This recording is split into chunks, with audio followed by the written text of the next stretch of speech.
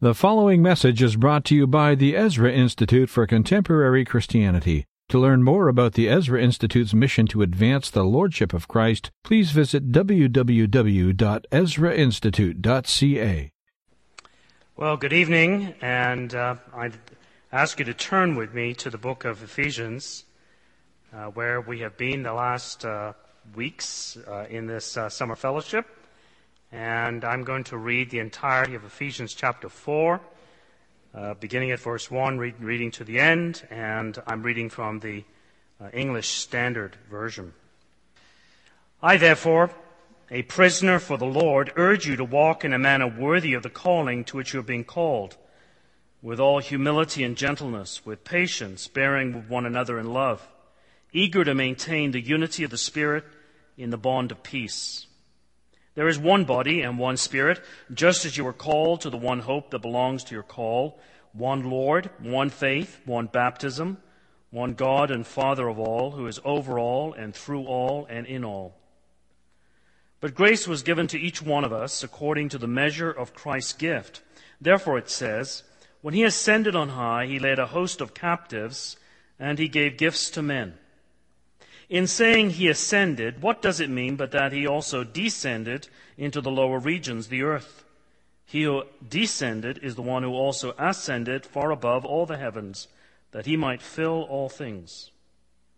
And he gave the apostles, the prophets, the evangelists, the shepherds and teachers, to equip the saints for the work of ministry, for building up the body of Christ, until we all attain to the unity of the faith and of the knowledge of the Son of God, to mature manhood, to the measure of the stature of the fullness of Christ, so that we may no longer be children, tossed to and fro by the waves and carried about by every wind of doctrine, by human cunning, by craftiness and deceitful schemes. Rather, speaking the truth in love, we are to grow up in every way into Him who is the head, into Christ, from whom the whole body, joined and held together by every joint with which it is equipped, when each part is working properly, makes the body grow so that it builds itself up in love. Now this I say and testify in the Lord, that you must no longer walk as the Gentiles do in the futility of their minds.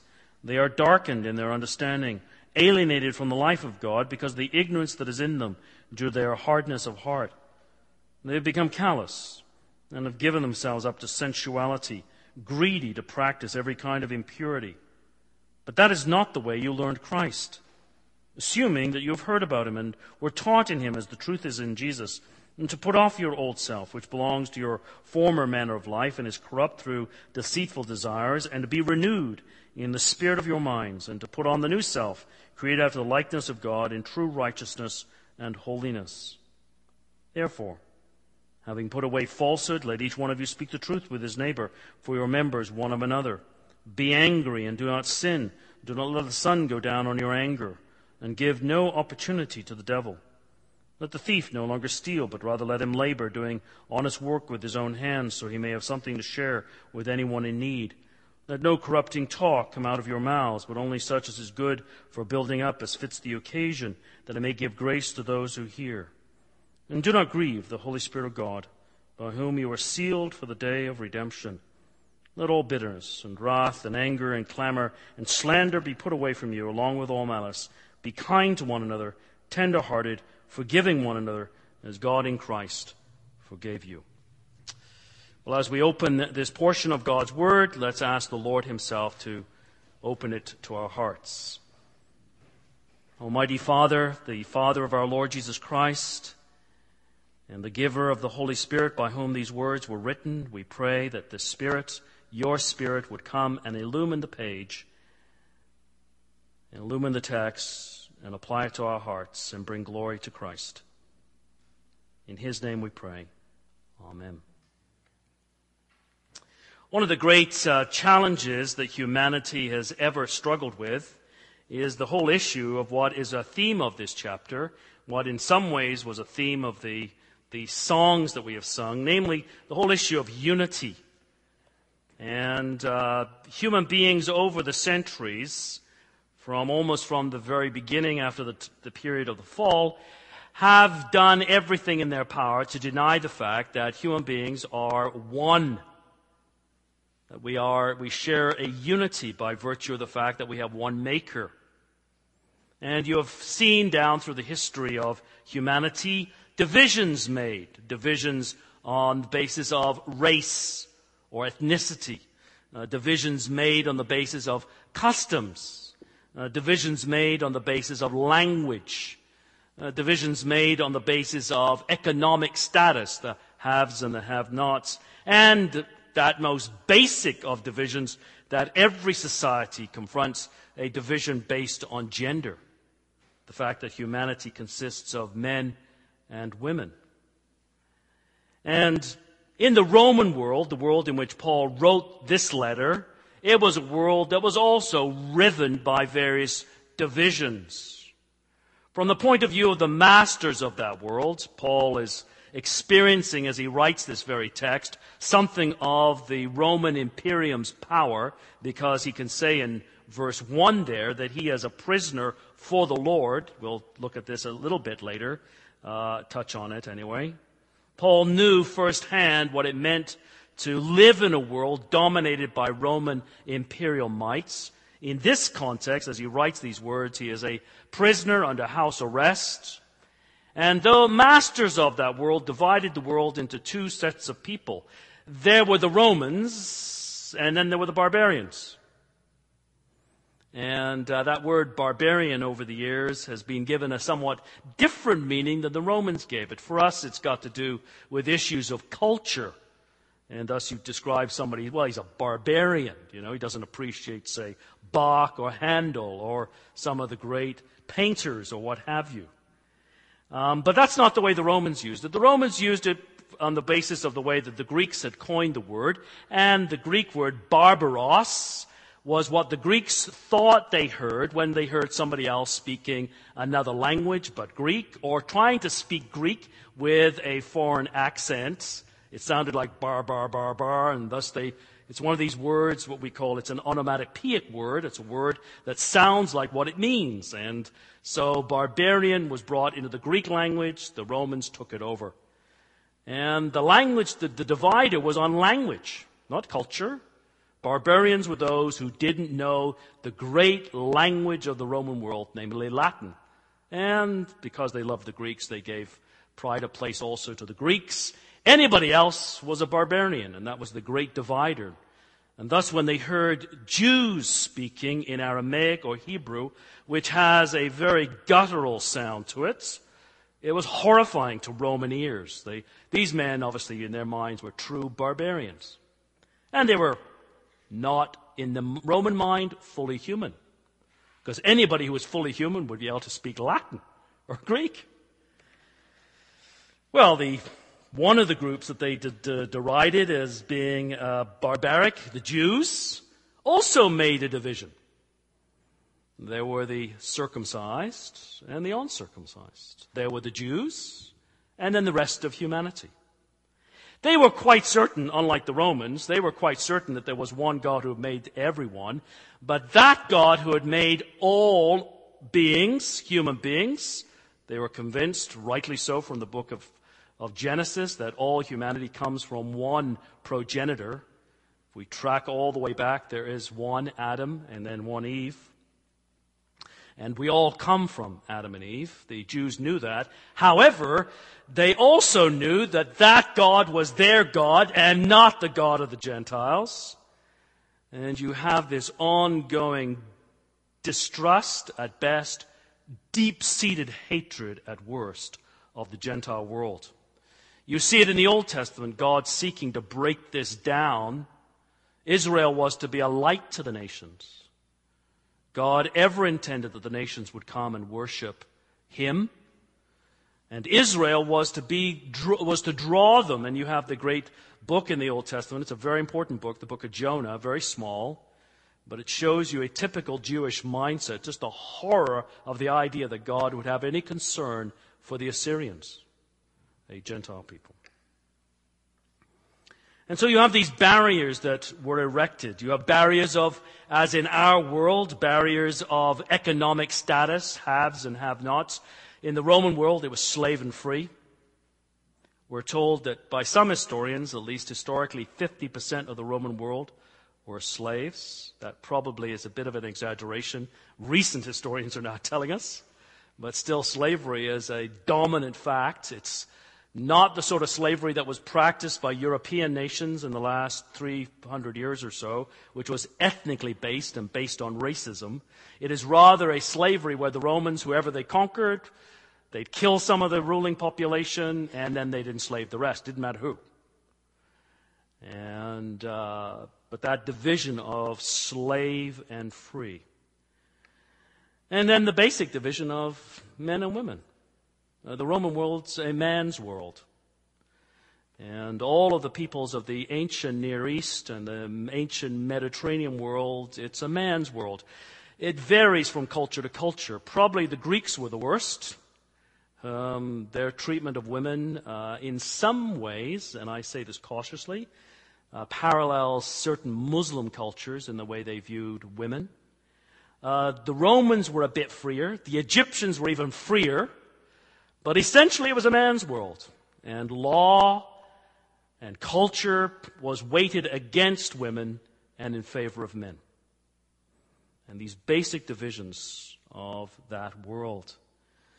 And the text before us challenges all of that. Because right at the beginning, the Apostle Paul talks about the unity of the Spirit. And he talks about these triads of ones in verses 4 and 5. There is one body, one Spirit, one hope. The first triad. The second triad, one Lord, one faith, one baptism. And then all who have one Father. And this really dominates his thinking in the first half of this chapter. The second half of the chapter talks rather in terms of a call to holiness. In view of the fact that we are one body in Christ, this is how we should live with each other. And Paul, and I'm going to focus on the first part of the chapter with occasional allusion to the second part, but from verses 17 down to verse 32, he's talking about practical instruction in the body of Christ. It's particularly based on the fact that from verses 17 to 24, God has done a new thing. Because of who we are new people. In fact, together, Christians constitute a new humanity in one sense. We are a new man in Christ. Because of the newness of what God has done, we need to live in accord with who we are. And if we had time to look at the way Paul understands ethics, how you admonish people, how you urge people to live holy lives, his ethic is always be what you are. God has done something in our lives. He's made us new in Christ. We are new creatures. We need to live that way.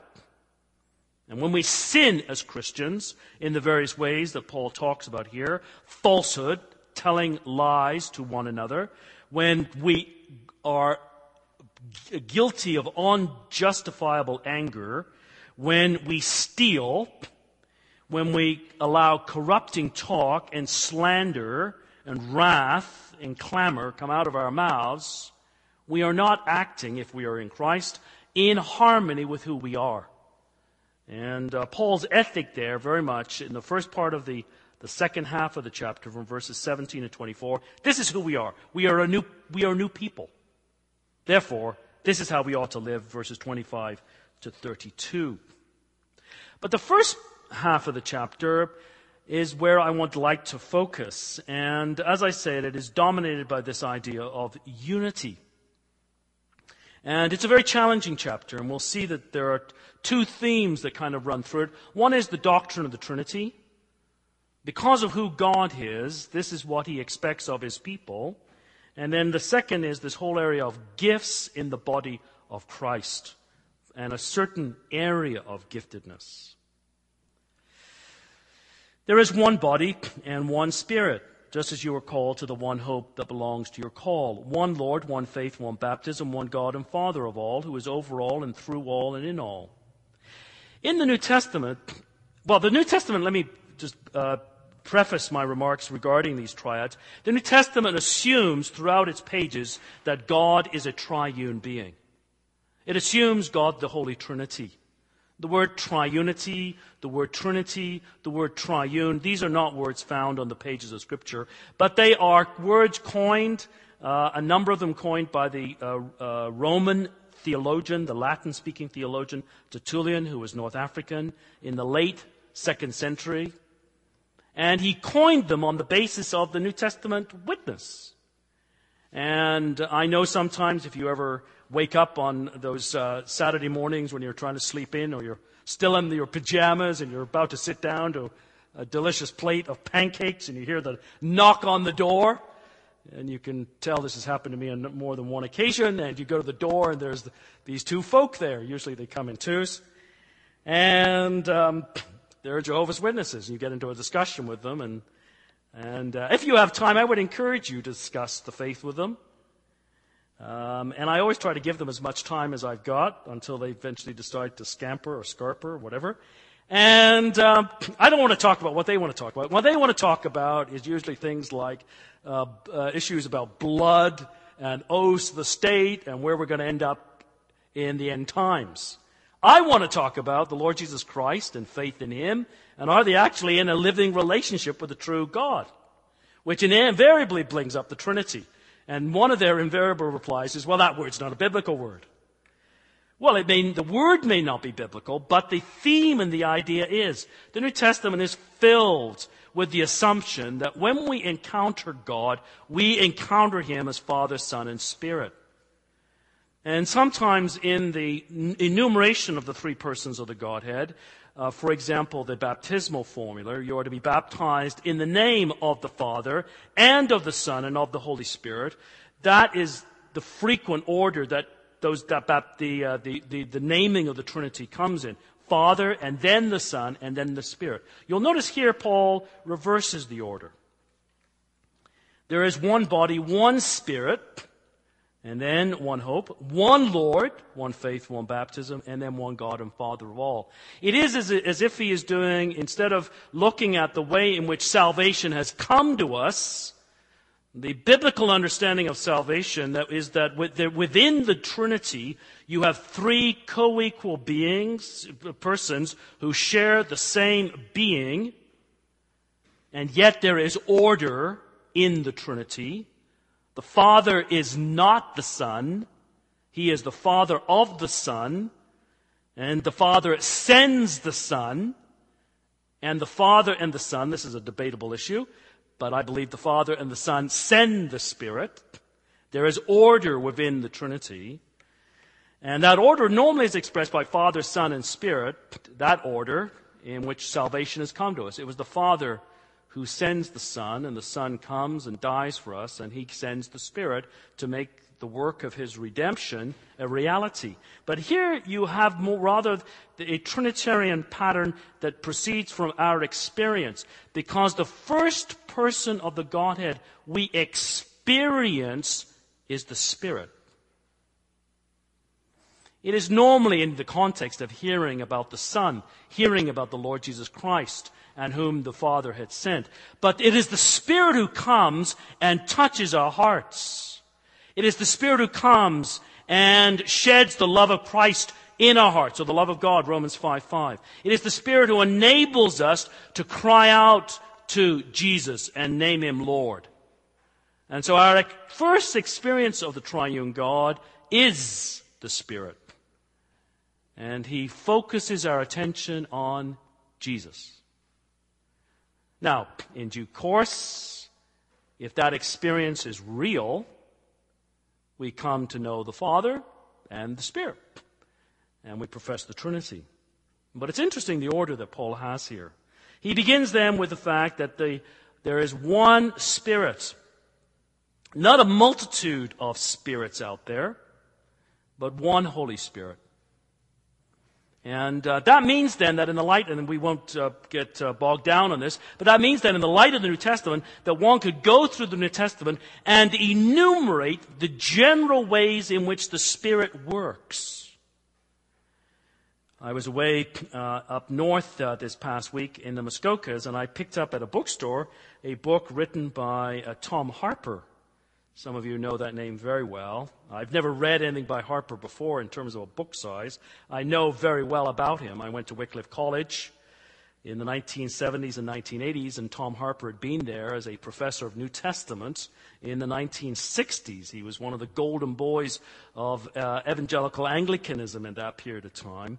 Well, he's gone a far way, and I would argue a far way astray since then. And the book I picked up was Born Again, from Fundamentalism, and I forget the last part of it, something about freedom, from fundamentalism to freedom. And in there, he's talking about how the Holy Spirit has guided him to put his faith in God, but now he believes about Christ is actually never existed. It's quite a remarkable book. He doesn't believe Christ ever existed. And one thing that struck me was his use of the term Holy Spirit. It is not the Holy Spirit who is guiding him or leading him. And one could go through the New Testament, and because there is one Holy Spirit, one could enumerate what the Spirit does in believers' lives. One of the things he does is he brings us into the church. 1 Corinthians 12, verse 13, again talking about the believer's experience of the Spirit, Paul says this. 1 Corinthians 12:13, in one Spirit we were all baptized into one body. Jew or Greeks, slaves or free, and we were all made to drink of one Spirit. Paul takes the experience of the Spirit in the believer's life and his bringing us into the church and looks at it from the angle of baptism. What happens at conversion is an experience which the New Testament calls the baptism of the Spirit. Now, I know that disagrees with certain strands of Christian thought in the 20th century, thinking here of Pentecostalism, but I think a plain reading of this text is we have all been baptized into one body. Not just some, we were all baptized, and that is the baptism of the Spirit. The Spirit brings us into the one body, the church. And then from another angle, because Paul's obviously got the image of water in mind, baptism speaks of water. It's been debated over the years how much water, but we'll leave that to one side. It speaks of water, and he now thinks of the experience of the Spirit is like drinking the Spirit. All Christians have the Spirit. We were all made to drink of the same Spirit. As Paul could say in Romans 8, verse 9, if any man have not the Spirit of Christ, he is none of his. There is no place in thinking about Christian experience, in thinking about the Spirit's work in the believer's life, to argue that some have the Spirit and some don't. If you don't have the Spirit, you're not a Christian. That's why George Whitefield would frequently, in his preaching of the gospel, in a country in the 18th century, namely England, which was where nominal Christianity was rampant, would ask his hearers, do you know that you are indwelt by the Spirit? Do you feel the Spirit in you? And a Christian knows that the Spirit of God indwells him. That is an assumption of the New Testament. And so there is the work of the Spirit then. There is one Spirit. He brings us into one body. There is one body. There is one church. There are numerous manifestations of that body. The meeting house or chapel or building that we're meeting in tonight is when it's the congregation of Westminster Chapel gather here from week to week in various capacities. That is one local manifestation of the body of Christ. But there is one body. And over the centuries that followed these letters that Paul wrote, that body was described as the Catholic Church. And the great word Catholic means universal. And I can publicly say here tonight that I belong to the Catholic Church. You'll notice I didn't use a adjective prior to the word Catholic, namely Roman. I was raised in the Roman Church. And I am not a Roman Catholic, but I belong to the Catholic Church. If you don't belong to the church, you're not a Christian. I fully buy the statement of Cyprian, another early North African church father, who said, if you do not have the church as your mother, you cannot have God as your father. John Calvin picks that up, and actually the Westminster Confession alludes to that same sort of idea. And if you're a Christian, you belong to the Church Catholic. And there is one holy Catholic Church. It is not identifiable with the institution known as the Roman Catholic Church. And if you are in Christ, you belong to that body. It has many manifestations, but there is one body.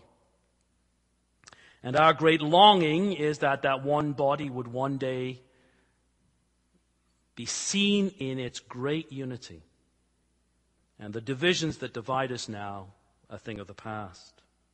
And the Spirit not only baptizes us into one body, He gives us one hope, and that hope is obviously the hope of the new heavens, the new earth, or what Paul talks about later in the chapter, in verse 30, the day of redemption. There is a day coming when the sons and daughters of God will be revealed for who they are, when the Lord Jesus Christ returns for His bride, and there is the consummation and the new heavens and the new earth. And living in this world is not tragedy, but God will bring about restoration and renewal. And that's our hope. And the Spirit gives us hope. And this Christian is a hopeful person. And then the second triad is the Spirit leads us to confess one Lord. There is in the Christian life confession, a thought-out statement about Jesus. He is Lord. No one can say Jesus is Lord, 1 Corinthians 12, except by the Holy Spirit. What does it mean to say Jesus is Lord? It is not simply a confession, well, He's my boss. He's the one who I take my orders from. Of course it's that. But it's more than that. The word Lord, Kyrios, if you grew up in the Roman Catholic Church, as I did prior to the Vatican II, you will remember in the Latin liturgy the phrase Kyrie eleison, which is repeated a couple of times with Christi eleison.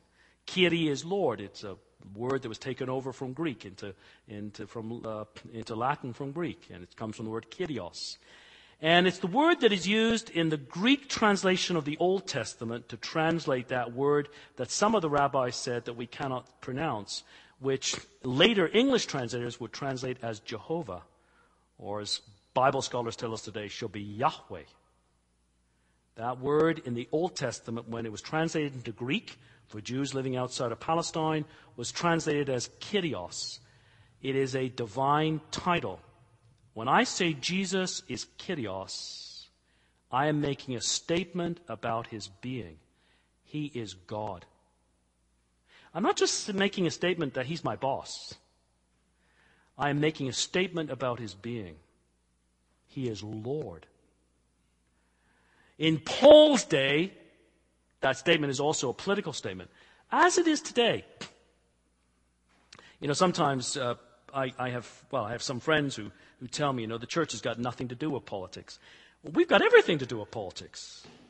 I'm affirming that one day all the political systems of this world are going to be trumped by God, and He's going to reveal His kingdom. When I say Jesus is Lord, I'm saying at the same time that there is no earthly being who has sovereignty over my life and thinking, only Jesus ultimately. If I'm living in a democracy, that's not a problem. If I'm living as Paul was in a dictatorship, that's a very strong political statement, especially if the dictators thought, some of them, they were God, as a number of the Roman emperors did. To say Jesus is Kyrios means Caesar is not Kyrios. It's a political statement. And so to affirm then the Lord Jesus Christ, Jesus as Lord, is to affirm His right of sovereignty over your life. It is to affirm His deity. In fact, Jesus can say in John 8:24, if you do not believe that I am, that's what the actual Greek says. The translation normally have, if you do not believe that I am He, but the Greek says, if you do not believe that I am, harking back to that statement with Moses. When Moses was asked to go and deliver the people of Israel, who will I say sent me? Well, I am who I am. If you do not believe that I am, you will die in your sins. And that's why at the end of John 8, when Jesus says, before Abraham was, I am. You're not yet 50 years old. How can you be older than Abraham? The Jews said. And Jesus goes on to make an affirmation of his deity. And the Jews knew exactly what he was doing. And they picked up stones to kill him because he blasphemed. Jesus is fully God. My confession of him as Lord is not merely he's my boss, but I am making a confession with my mouth that one day my body will profess when with all of the saints we fall in adoration before him. That is one faith. Christians differ.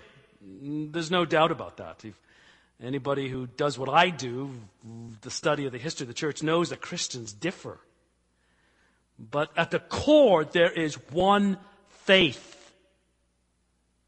There are things we disagree on. And in fact, the word that follows in verse 5, one Lord, one faith, one baptism is the thing that Christians have disagreed on. But at the heart, there is one faith. That is, it is by the death of the Lord Jesus Christ that we are saved from our sins, and that God raised him from the dead, and he is coming again. There is one gospel that we preach, and the essential doctrines of the Christian faith number about a dozen or so, but if you don't believe them, you're not a Christian. There is one faith that has been handed on to the church. Here I think, though, that Paul is probably thinking of the faith that saves you. And then there is one baptism. There's been debates on this word on a number of issues. The one debate I'm thinking of is the one that Martin Lloyd-Jones introduces in his great 6-volume commentary on Ephesians, a book for each of the chapters, in which he argues that Paul here is talking about the baptism of the Spirit. I hate to disagree with Lloyd-Jones on anything, but I would disagree with him on that, because I think that Paul has already covered the baptism of the Spirit in the previous verse, when he's talked about one body, one Spirit. And then he's talking then about the baptism that witnesses to the faith, or that is part of the Christian faith. And then the whole issue arises, and it arose early in the church, about who is to be baptized. And I won't pursue that here. It is an issue that I encourage you to have convictions about, and to know why you believe what you believe. But it is an area that Christians have divided over the years. But it doesn't, please note this is the point I'm making, it does not separate us from our Lord. There are certain areas of the Christian life with which we can disagree. And disagreements on the nature of baptism do not separate us from the Lord. One Lord, one faith, one baptism, and then one God and Father of all. It is, as I said, a Trinitarian text. And our great profession about God is he is a triune being.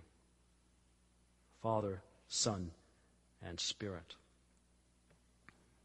And the unity of which Paul is speaking here, we've already alluded in the first talk in which I talked about the background to the book of Ephesians. One of the things I touched on in there somewhat briefly was the fact that Paul was a prisoner for this unity. About 3 years before he wrote this letter between around 61, maybe as late as 62. In the year 58, in Romans, in the book of Romans, when he was writing Romans in 58, from the city of Corinth, and he wrote to the Romans and said, I'm hoping to come to Rome, but before I come to you, I'm off to Jerusalem, and I'm taking to Jerusalem a collection for the saints. This is Romans 15, 22 and following. And that collection of money that he was taking to Jerusalem was a collection of money that he had been gathering for the best part of 10 years, between 48, 49, and 58.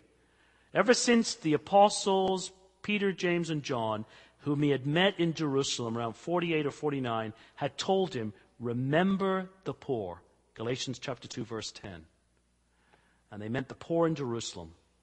And Paul had begun a collection of money from the various Gentile churches. 1 Corinthians 16, 1 through 4 is the earliest reference we have to that. 2 Corinthians chapters 8 and 9 is an extensive discussion of it.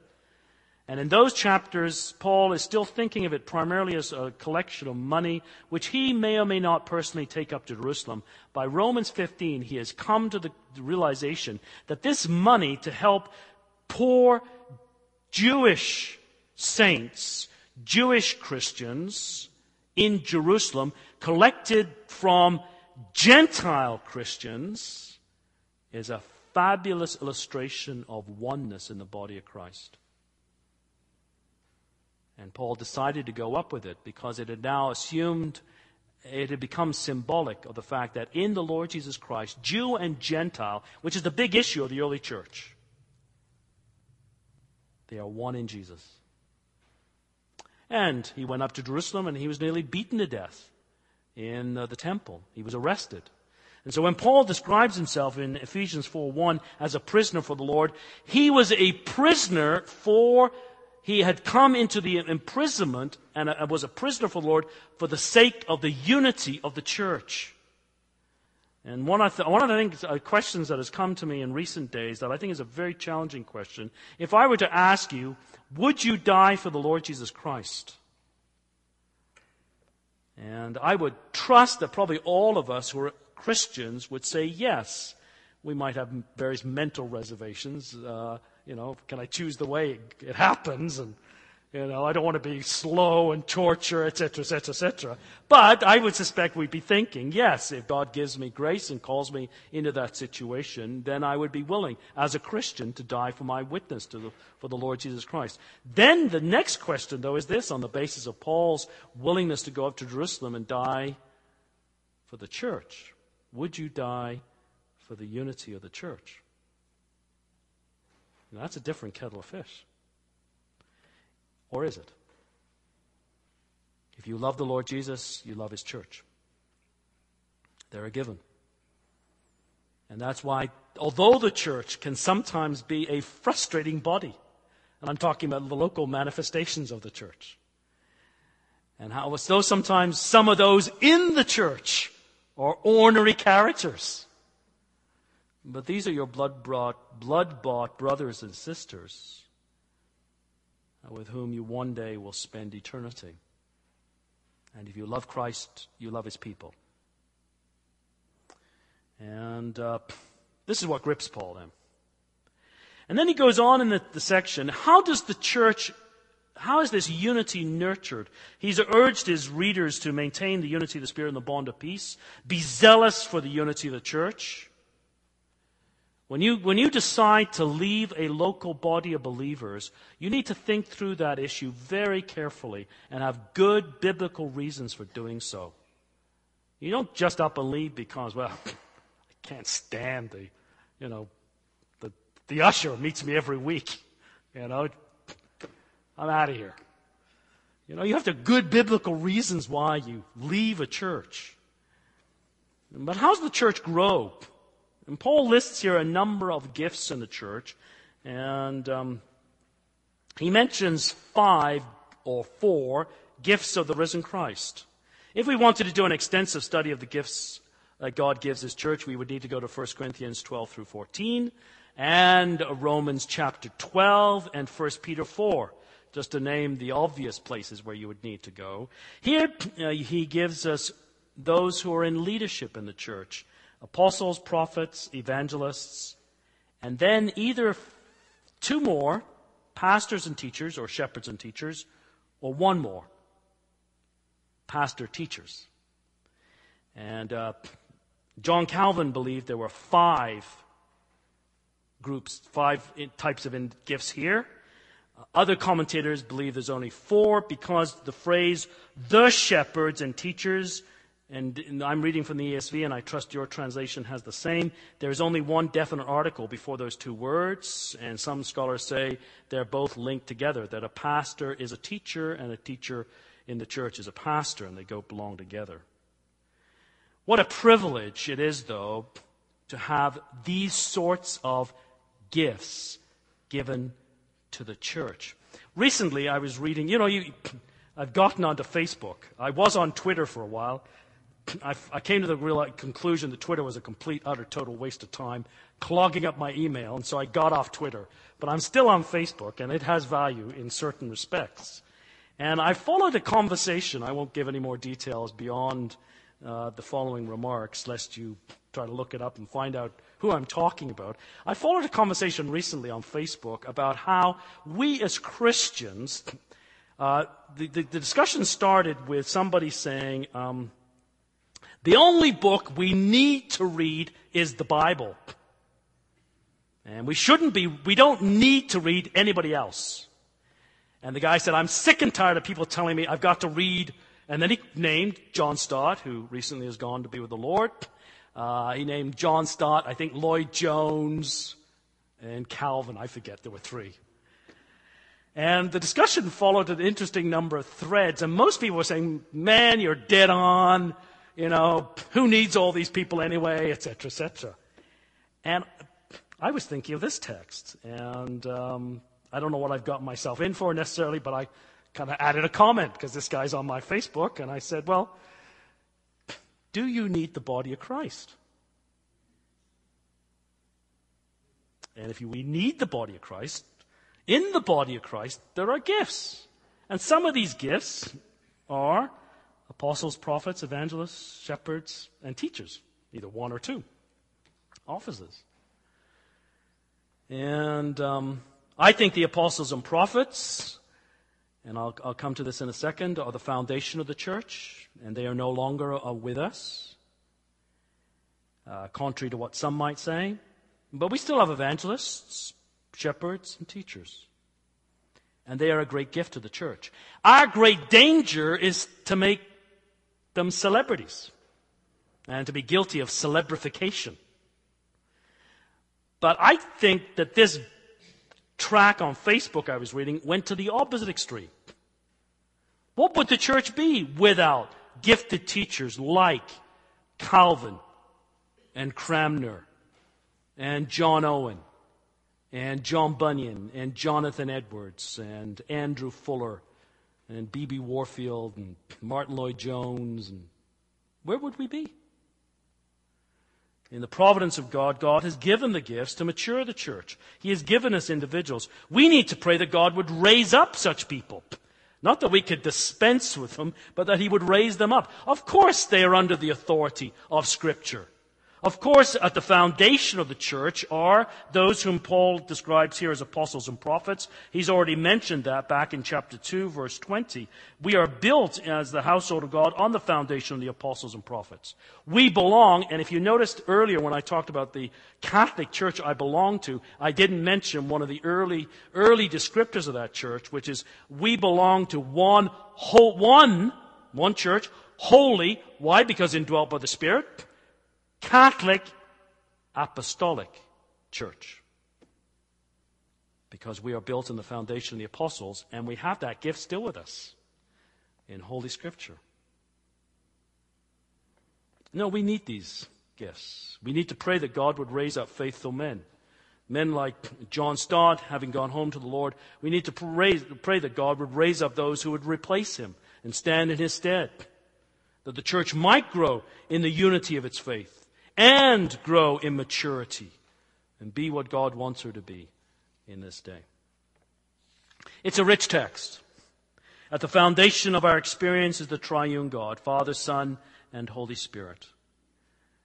He brings men and women from diverse backgrounds, and from different ethnic groups, different language groups, different economic strata, men and women, into the one body, where they can use their gifts for the upbuilding of one another and the glory of God.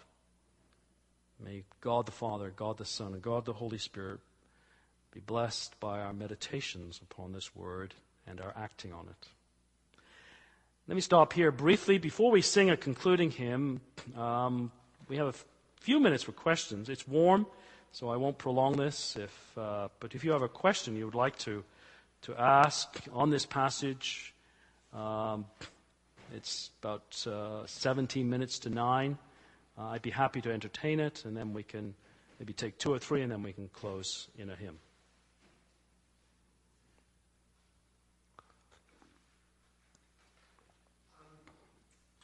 One of the remarks that you made was that a person is not a Christian without the Holy Spirit. Would disciples between the Ascension and Pentecost not have been Christians? The question was, my statement was that a person is not a Christian without the Holy Spirit. The question then is that would the disciples, what do you do with the disciples between the resurrection, was it the resurrection? I would say Ascension. The ascension of the Lord Jesus Christ and Pentecost, which is about 10 days. They really fall in that unique period between the times, and my suspicion, again, it depends on how you understand the relationships of the covenants, and when was the new covenant inaugurated? Was the new covenant inaugurated at the death of the Lord Jesus Christ? Was the new covenant inaugurated at the Lord's Last Supper?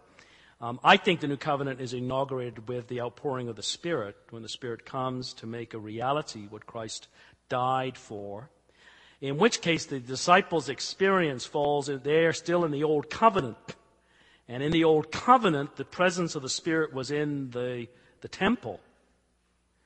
And God's manifestation of himself in the temple was the way the Spirit was in ancient Israel. And so in the New Covenant, from Pentecost forward, maybe I should have qualified it, to be a Christian is to be indwelt by the Spirit. But however you cut it, the experience of the disciples is a bit unique. That's what Jesus says in John 14. The Holy Spirit is with you, and he will be in you. And the in you is there in the future. But yeah, there are disagreements about how exactly that works out. From Pentecost onwards, to be a Christian is to have the Spirit. But it's a very good question. Luke tells us at the end of the gospel that after the ascension, the disciples were continually in the temple, blessing God. The comment was that's a comment, not a yeah. Comment was that after the ascension, the disciples were continually in the temple, which again I think then would indicate that the temple is still at that point a proper focal point for worship. By the time you get into the New Covenant, the church now we are the temple. Ephesians 2 brings that out. The Holy Spirit is building a temple, and we're the temple, and we're living stones. But up until the Spirit comes, it's quite appropriate for the temple to be that focal point. So, thank you.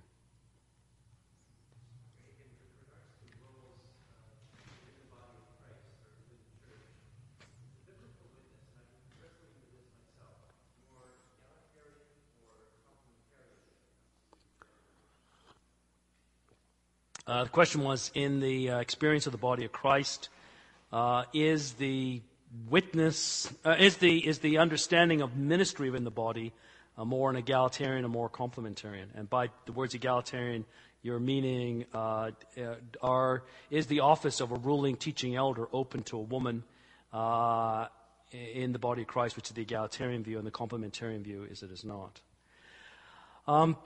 For me, the problem is, first of all, let me back up. In the world in which Paul lived, it was very much a patriarchal world.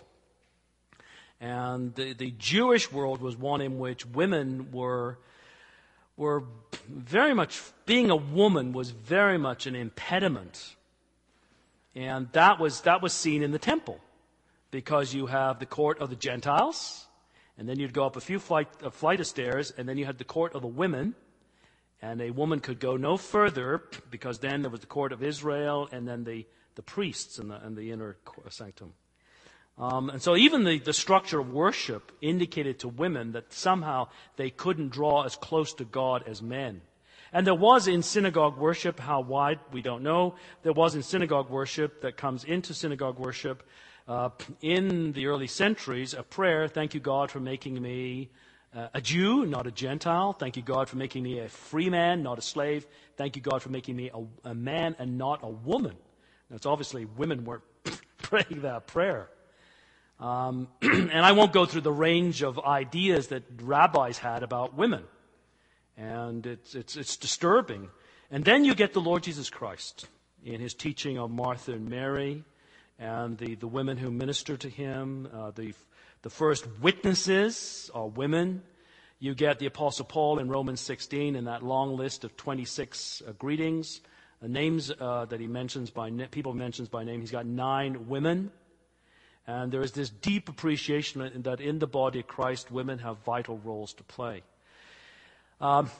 However, for me personally, 1 Timothy chapter 2, which is, I think, a key text where Paul addresses the whole issue of leadership within the body of Christ.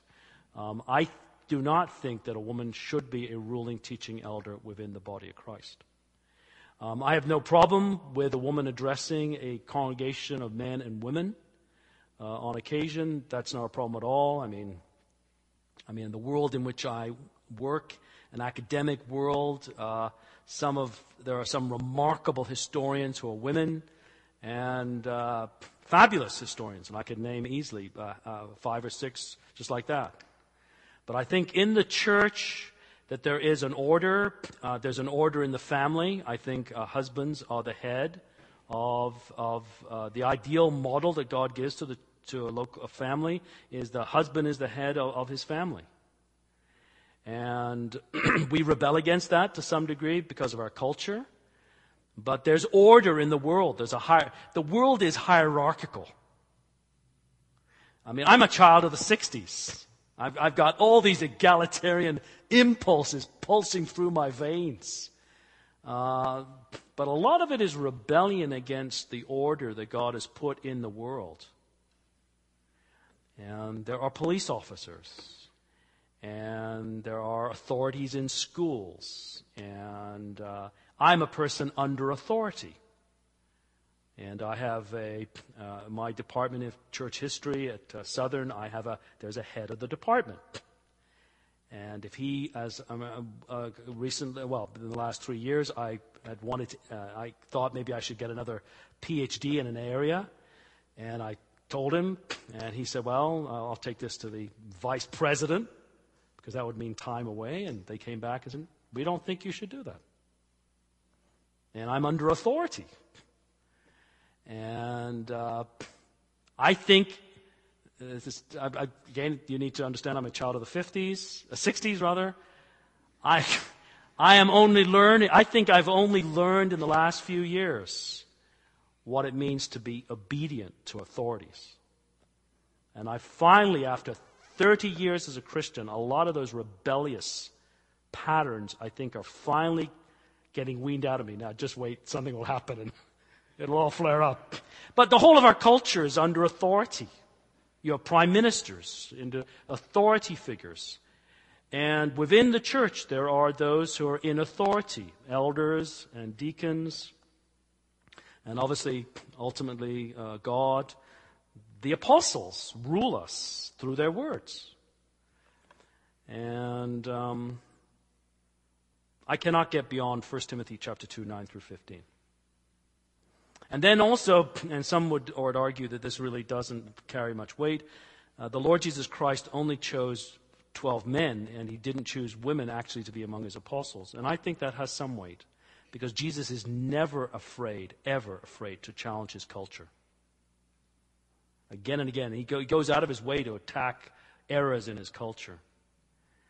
And this does not mean, I hope that I've understood the history of the church are right. This does not mean that only men have a role to play. When I was taught the history of the church in the 70s, the questions about women's role in the church had not yet really been raised, and so I was taught a church, basically it was all these men. And I've had to spend 30 years bringing into my teaching of history a host of women who play a vital role in the handing on of faith and so on, and prayer. And I'm a Baptist, and in Baptist churches, typically Except for times of revival, usually the membership, the statistics between women and men is usually 60% women as members, 40% men. And women have had the lion's share in many respects of the faithful attendance, the praying, the giving, the raising of the children, etc., etc. So any of my remarks then regarding the formal roles of leadership within the church do not in any way, shape, or form want to diminish, I hope, my appreciation. And I'm married. And I know that my wife has saved me from innumerable falls and sillinesses. And even this past week, I had to admit to her about two things, which are a long-standing discussion between us. You were right 10 years ago, and I was wrong. And that, I hope, is my delight. Maybe one more question before we close with a hymn.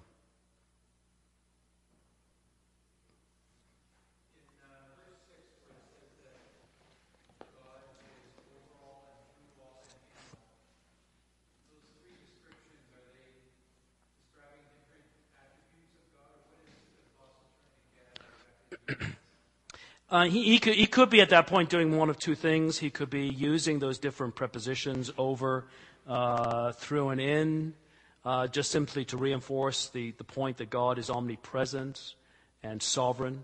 But I do think that probably the over indicates his sovereignty over all things.